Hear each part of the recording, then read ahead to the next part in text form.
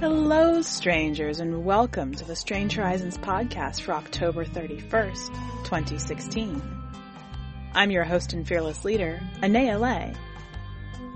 This week brings you a special issue, and not just because it's Halloween, but because this is our Spain special issue.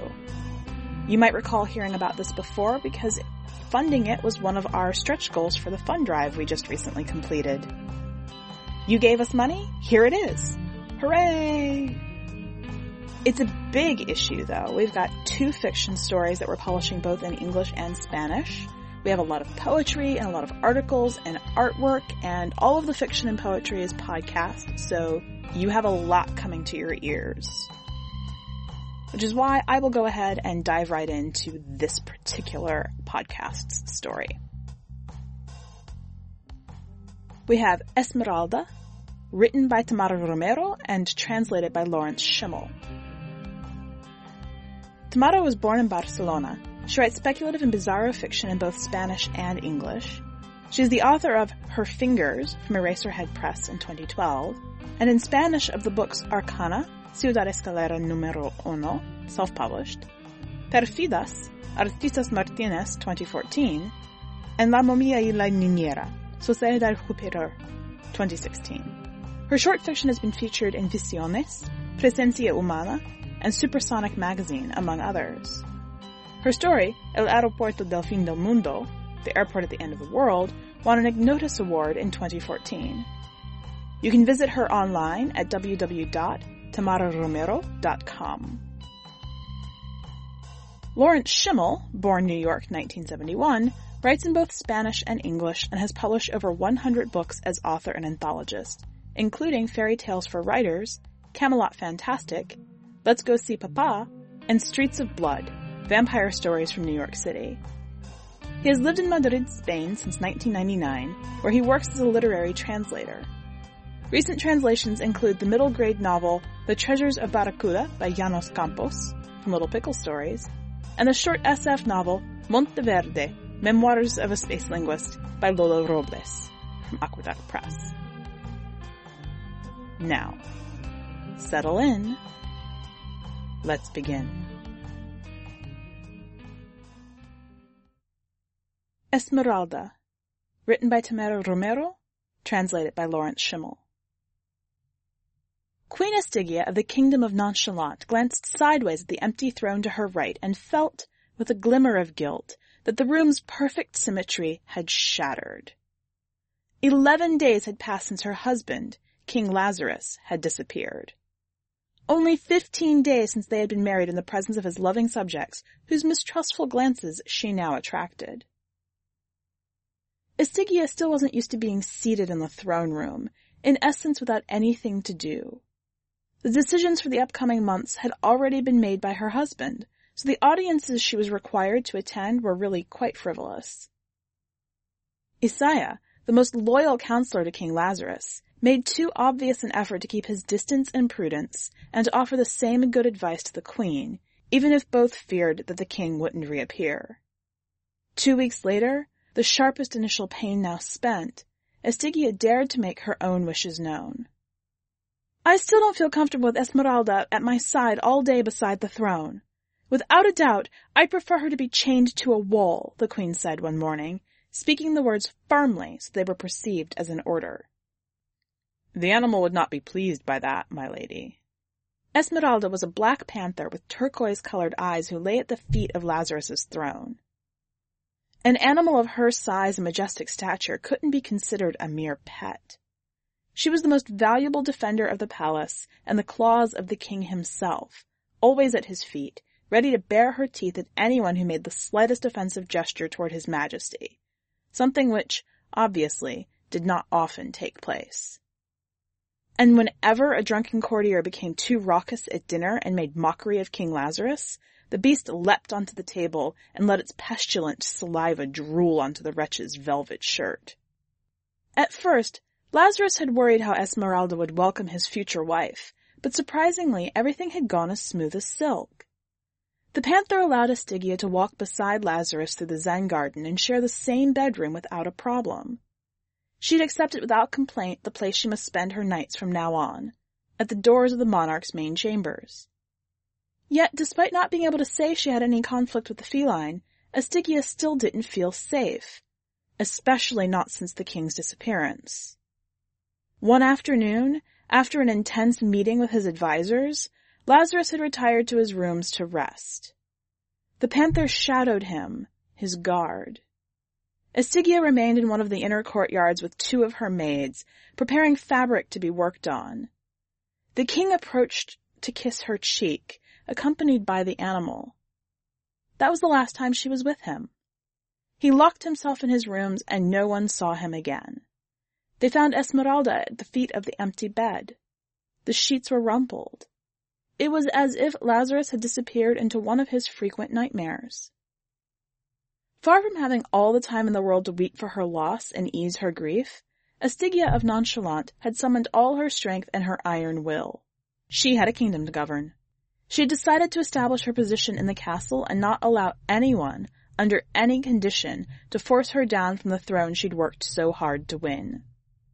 She organized a committee to investigate the king's disappearance. Meanwhile, she resumed with determination the duty that had occupied most of her husband's time, to sit on the throne beneath the sky and observe the universe. If she barely harbored hopes of, over time, getting rid of Esmeralda, there was little to be done about her idea of moving the royal seat to another room. The throne beneath the sky was in an enormous open chamber, completely exposed to the skies. With God, Isaiah said. Without a roof, without protection, without falling masonry. With storms, with vultures dancing circles around her crown, with the sun blinding her eyes at the end of the afternoon. Remaining there during the day, greeting the subjects in that chair was, Isaiah had said, an unalterable duty. The throne could not be moved.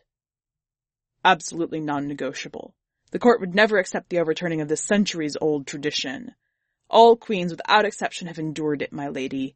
The regent must remain on the rusted throne, enduring storms of water and snow and the occasional dropping of the eagles flying overhead. Lazarus's great-grandfather, it was said, had been struck by a bolt of lightning while fulfilling his duty to remain seated on the throne beneath the sky. That was unquestionably information which Astygia would have preferred not to have learned. Since then, she cast continual, fearful glances at the sky, so harmless and at the same time so unfathomable. I'll get used to it, she thought. The first morning the queen sat alone beneath the sky couldn't have been more spectacular. It rained mercilessly after a clap of thunder that shook the palace. Astygia clutched the unpleasant rough arms of the centuries-old rusted throne and closed her eyes as water slid down her face and her waterlogged blonde hair darkened a few shades. She would never admit it, but she cried silently. She let the tears flow calmly, knowing that the courtiers, who remained under cover at the sides of the nave, would think them royal drops of rain. The queen watched the panther's behavior in those days. The animal remained at the foot of the adjacent throne, that of the king, strangely calm. She didn't show any overt rejection of Astygia, but instead the greatest indifference. But if there was something that gnawed at Astygia, it was the possibility that the animal knew, or was aware somehow, of what had happened to her husband. If only you could speak, Esmeralda, the queen whispered into the rain, her dress ruined. The animal responded with a poisonous glance of its turquoise eyes. Those eyes were so penetrating that they did speak. They spoke indeed. The problem was that nobody could interpret what they said. The investigation committee had followed Esmeralda for a few days through the palace rooms and allowed her to enter all the areas normally forbidden to her, such as the kitchens, in hopes that she might lead them to a reliable clue that would help them find the king. All the correspondence he had received over the past year was reread, searching for any possible threat that might have been overlooked. Lazarus wasn't a monarch with a large number of enemies, but his harvests of Marea the plant from which the particle of plenitude was extracted, were the envy of the neighboring kingdoms. The particle of plenitude was the main raw ingredient from which the Caspar pills were artisanally manufactured, an antidepressant without serious secondary effects which had made the kingdom a better place. Despite having been shared with other kingdoms in a gesture of generosity, the Anaea plant seemed to only flourish in the fields of King Lazarus, thanks to the constant rains that the king must endure on his own face, seated day after day on his uncovered throne. "The throne beneath the sky is a magnet for the sacred water which has brought wealth to our kingdom," Lazarus said, smiling and drenched. While waiting for the rain to abate, Estigia of Nonchalant slid a Caspar pill beneath her tongue and immediately felt better, although the real effect would take a few minutes longer. Her body welcomed the capsule of happiness with an eagerness she didn't know how to conceal. The Queen's second day on the throne wasn't any better. There were no scheduled audiences.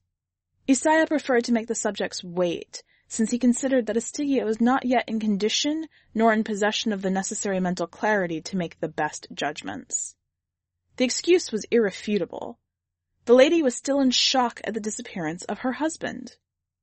However, one of the advantages of a marriage of convenience was that the tragedy didn't undermine Estigia's state of mind, who seemed more concerned with making whatever changes she needed to feel more comfortable with every passing day in her new duty. There was no dark thinking in her behavior.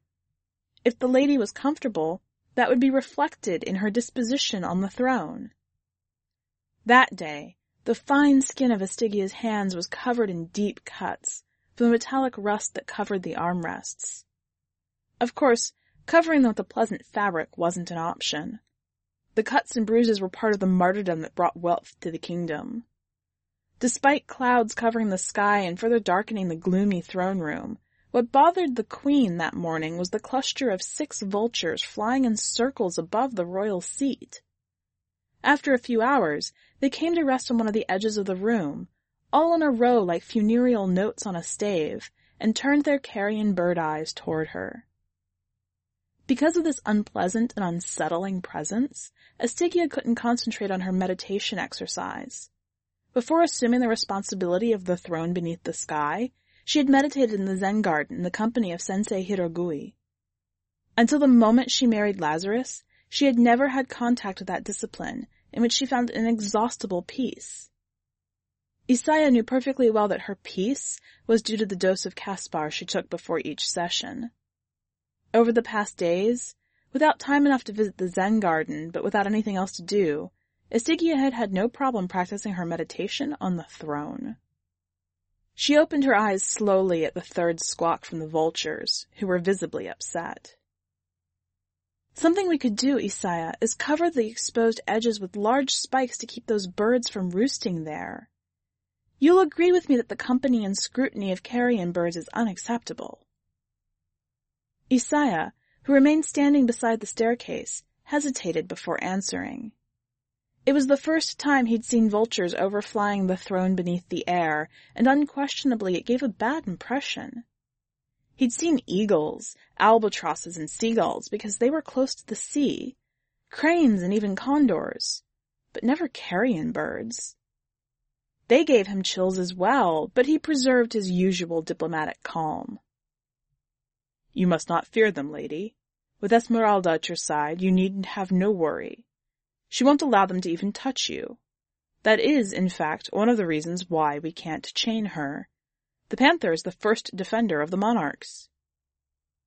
"But she hates me, Isaiah. This animal shows me nothing but her fierce and absolute indifference. It's obvious to see." Esmeralda looked at her as she spoke these words, but didn't make the slightest movement. The counselor sighed. "I shall study with the committee the viability of placing spikes on the edges of the room, lady. After all, we must reinforce the protection of the castle after what has happened." Someone ordered stones to be brought, and one of the guards tossed them at the vultures to shoo them away. But the birds returned after a few minutes to settle on one of the other corners of the room. "Well, Seeing as there's not much to be done on the throne today, and it doesn't seem that those clouds are going to release their rain, I shall retire to the Zen garden for a while to continue my meditation. If the rain appears, I shall return immediately to welcome it. Otherwise, I consider my duty for today to be completed." The queen got up from the throne, bothered by the presence of the vultures, and left the room, followed by 2 of her maids who always drifted a few steps behind her, following her spotless wake. Estigia didn't wait for any gesture of approval from Isaiah. Little by little, she was feeling more secure in using the imperative tone with him. She had paid close attention to the dialogues between the counselor and her husband, the king. Lazarus had sometimes used a submissive tone with him, forgetting at times that he always had the final word. Isaiah had managed to solidify his position within the castle in recent years. As soon as she abandoned the room, Esmeralda climbed onto the queen's chair, under the astonished gaze of the courtiers. None dared to make the panther get down. Estigia reached the Zen garden and found the old sensei kneeling beside the koi pond. The lush vegetation and pleasant birdsong enveloped them, and the agitation she carried within her began to dissipate. The 2 maids, Lyra and Marianne, sat on a flat rock on the other side of the pond. The queen settled herself onto another stone, near the master, who, as usual, didn't speak a word to her. "I am going to meditate, sensei. It is the time when my husband used to do so. I hope that, wherever he is, he also delivers himself to this deep reflection, and that we manage to connect. Lately, I have the impression that this is the only way that we will manage to find him." The master inclined his head in a sign of approval, collected his things, and settled himself on a stone near the queen, ready as always to accompany her during her exercises. But Estigia couldn't empty her mind. She couldn't stop thinking about those vultures overflying the castle, resting on its walls, looking down at her with disdain. She lay back on the rock and sighed. From that position she could see the balcony of the royal bedroom perfectly, very near the bed she had shared with Lazarus. Among the balcony's columns she saw Esmeralda, who had abandoned the throne room soon after she had left. The panther had chosen the balcony of the royal chambers as her favorite place. Except for the hours when the queen sat on the throne beneath the sky, when Esmeralda had to accompany her, the animal preferred to remain on the balcony, even at night. At first, Estigia wasn't willing to let the feline spend the night near her, but there was no way to keep her from the balcony from the day Lazarus disappeared. She scratched doors and mewled until one of the maids let her enter the bedroom. Once she was inside, she ignored Estigia and her companions. She headed straight to the balcony and stared at the moon until they slept. The queen quickly ordered a sliding gate to be built between the bedroom and the balcony, to avoid the panther leaping on her during the night. On her 3rd day as queen, Estigia suffered an uncommon fright. An enormous bang, like a thunderclap right in the middle of the throne room, made the guards and Esmeralda leap up as if on springs. After breakfast, Estigia had remained seated on the throne, receiving the rain. After a few hours, the sky cleared and the room was illuminated. The moss that covered the joints between the stones of the room's upper reaches almost glowed phosphorescent under the sunlight. Then something fell from the sky, landing right in front of the throne. An enormous wicker basket plummeted abruptly in front of the queen. From it came a small, middle-aged man who rolled along the royal carpet. He bumped against the first step that led to the throne, and the guards quickly unsheathed their swords and pointed them at the intruder. The panther leapt onto the stairs and positioned herself between the disoriented man and the queen, baring her fangs and ready to pounce. After a few moments, the tarp that had borne the basket fell, destroyed. The balloon no longer existed. Estigia needed a few moments after the initial shock to understand that there was no danger. It was only one of the things that could fall from the sky that she should welcome with gratitude. The man stood up, limping, assisted by Isaiah's right-hand man, Fulcio.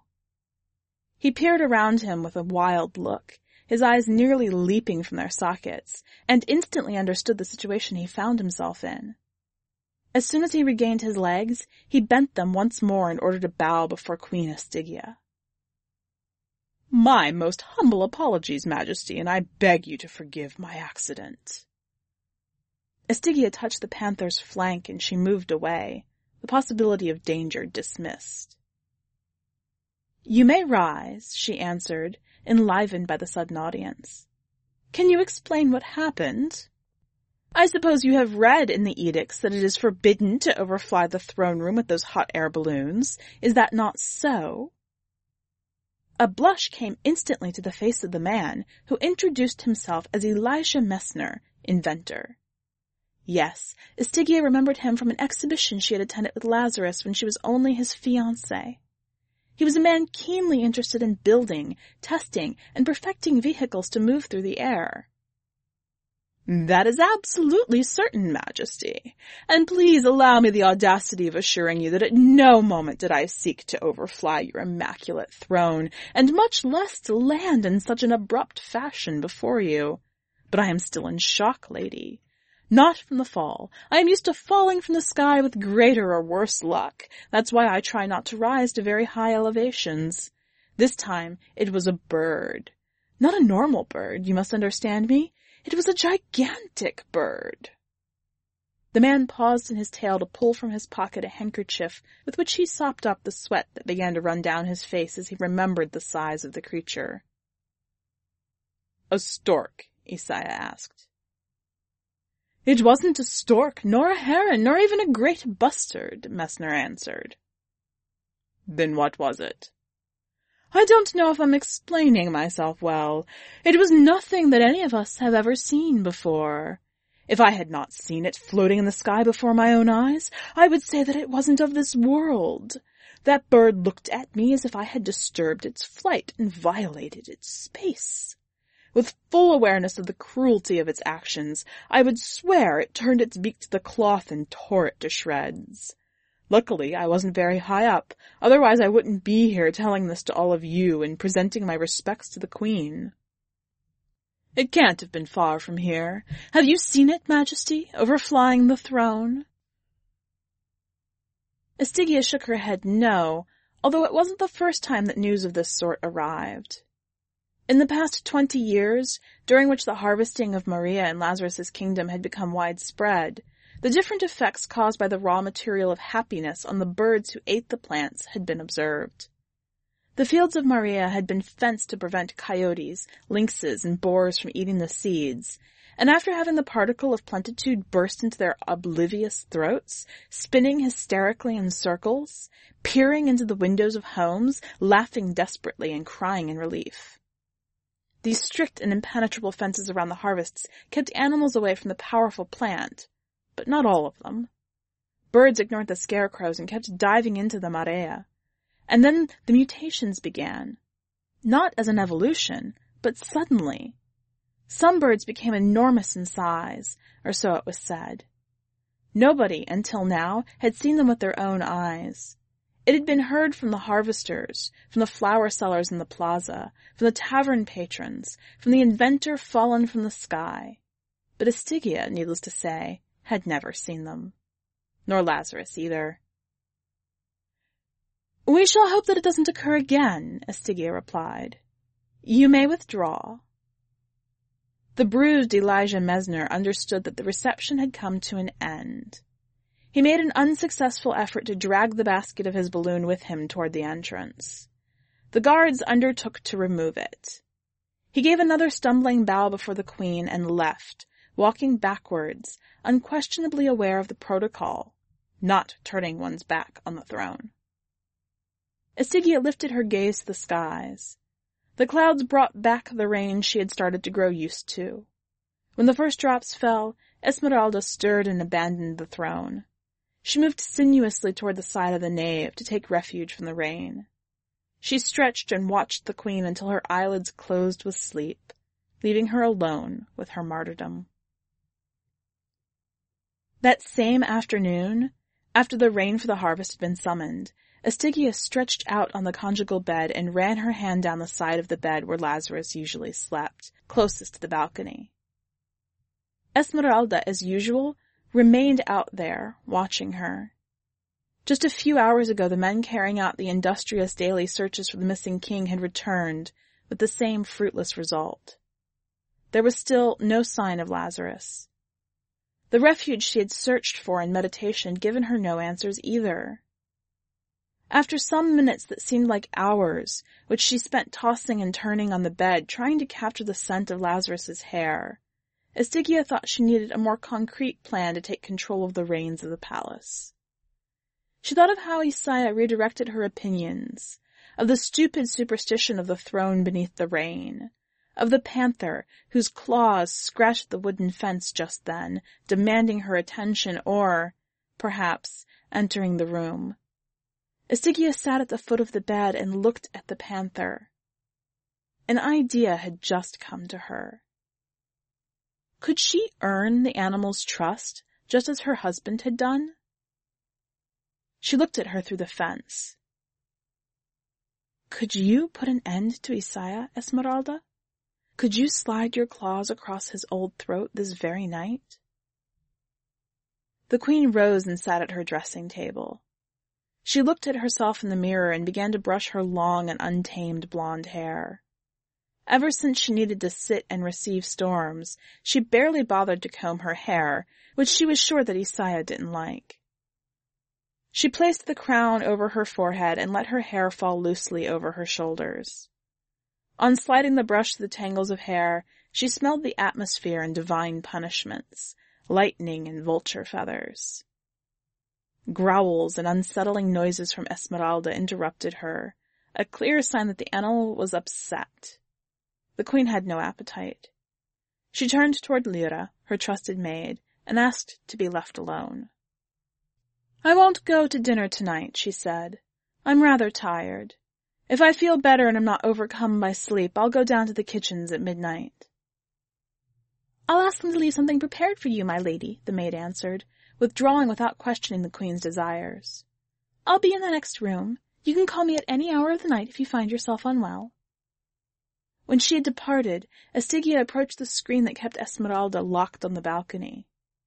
A rather ingenious measure, she had thought, for the panther would be perfectly capable of destroying it with her claws should she wish to. The animal halted its grunts as soon as she walked toward it and slid the gate aside. Esmeralda pushed it aside with her head, asking Estigia to join her on the balcony. She even bit at the hem of the queen's dress and tugged. The queen had never pet her, and that night would not be the first time, either. She bent down, looked into the panther's blue-colored eyes, and asked once more after Lazarus. "Where has he gone? Who took him, Esmeralda?" In one of the pockets of her dress, the monarch kept a vial of Caspar pills, which she took too often. She knew that the pills were harmless, but it was beginning to worry her that she felt the need to always have them on her. She opened the vial and extracted one of the capsules. She pushed it into Esmeralda's mouth, avoiding the fangs with her snow-white fingers. Darkness began to fall on Lazarus's kingdom, and a young moon made its appearance in the cloudless sky. The air was warm and damp. The panther, stretched out on the stone balcony, blended into the night and began to emit a smooth and pleasing purr. Estigia opened the vial of Caspar again and emptied its contents into her mouth. She took one of the velvet footstools from beside the bed and dragged it toward the balcony. That night she wanted to feel the chemical joy beneath the light of the moon and on her marital bed, multiplied 10-fold, a dozen-fold. She didn't know exactly how many pills she had swallowed, but she could already feel the pleasurable squirming racing along her skin. Estigia sat and asked the heavens where her disappeared king was, since the panther couldn't have answered even if she had known his whereabouts, or at least the manner of his disappearance. She rested her gold tresses over the stone railing, abandoning herself to sleep.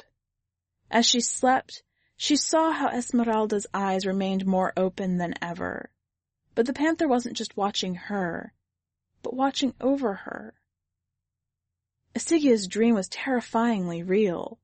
She dreamed that a black bird of enormous size, its spread wings as wide as the walls of her great bedroom, watched her for a long time, perched on the adjacent turret, while she swallowed the anti-sadness pills. She couldn't describe with assurance its shape, nor fathom its exact size. Nor could she remember its eyes, for they were as dark and opaque as its plumage. She did notice the iridescent glimmer of its enormous beak and the solidity of its claws, which closed around each of her arms, careful not to tear the fabric of her dress. As she slept, the bird rose into the air with its prey, Queen Stygia of Nonchalant. When she awoke, Stygia thought she would explode with happiness. She was in Lazarus's arms. The king was alive. It had been he who slid his rough and dirty hand along her cheek, waking her from the dream of the black bird. She smiled and felt an utter calm for a few moments. Then she took stock. Looking at his arms, her husband's marked and dirty face, the queen stood up. They were in a bed of branches and black feathers. Lazarus looked terrible, covered in unhealed wounds and one entire leg livid and bruised. She felt his fevered brow. "It's not here now. It's left. It will bring us food," Lazarus said. "Raw, of course. Almost always wild fruits." Stygia stared at him, horrified, and drew away from his arms. She stood and felt the round white stone in the center of the branches. "That's one of its eggs. I've spent a few days wondering if I'll live long enough to see it hatch." Beneath the gigantic nest, there was only the steep and inaccessible face of a mountain. Many kilometers in the distance below, she made out the silhouette of the palace and the fields of Marea, receiving the first light of the day. "What are we going to do? We need to get down from here," Stygia said, her voice faltering from the horror of the situation. "I've already tried that, and this was the result," Lazarus said, pointing to his broken leg, clumsily bandaged with branches. At the moment the queen closed her eyes, overwhelmed by Caspar, the panther got up and left the balcony. She moved toward the throne room, avoiding the courtiers and the maids who, after sunset, moved leisurely about their tasks. As soon as she entered the open throne room, the panther climbed into the royal seat with a single leap. The next day, it would be her who greeted the rain.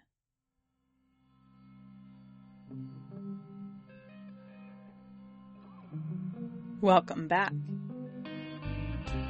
And you thought your cat was indifferent. It's just plotting. This is a really neat story, actually, and I love the way we see Esmeralda on the edges of everything and clearly the focus the whole time. What caught your attention about the story? Go to the website and leave a comment, either on the story itself or on the podcast, to let us know. You might notice while you're there that the website looks a little different from how it used to. We've had a bit of an upgrade, and it's beautiful. And if you haven't tried commenting before, or if you have and found it to be an unsatisfying experience, I would urge you to try it again. Did I mention shiny and new? While you're browsing the website, check out the rest of this week's content. We have a ton of stuff, and more than I'm even going to try to list right now. There's artwork and poetry and articles and the original versions of these stories in Spanish, and a whole lot more podcasts. So, until you hear my voice again, stay strange.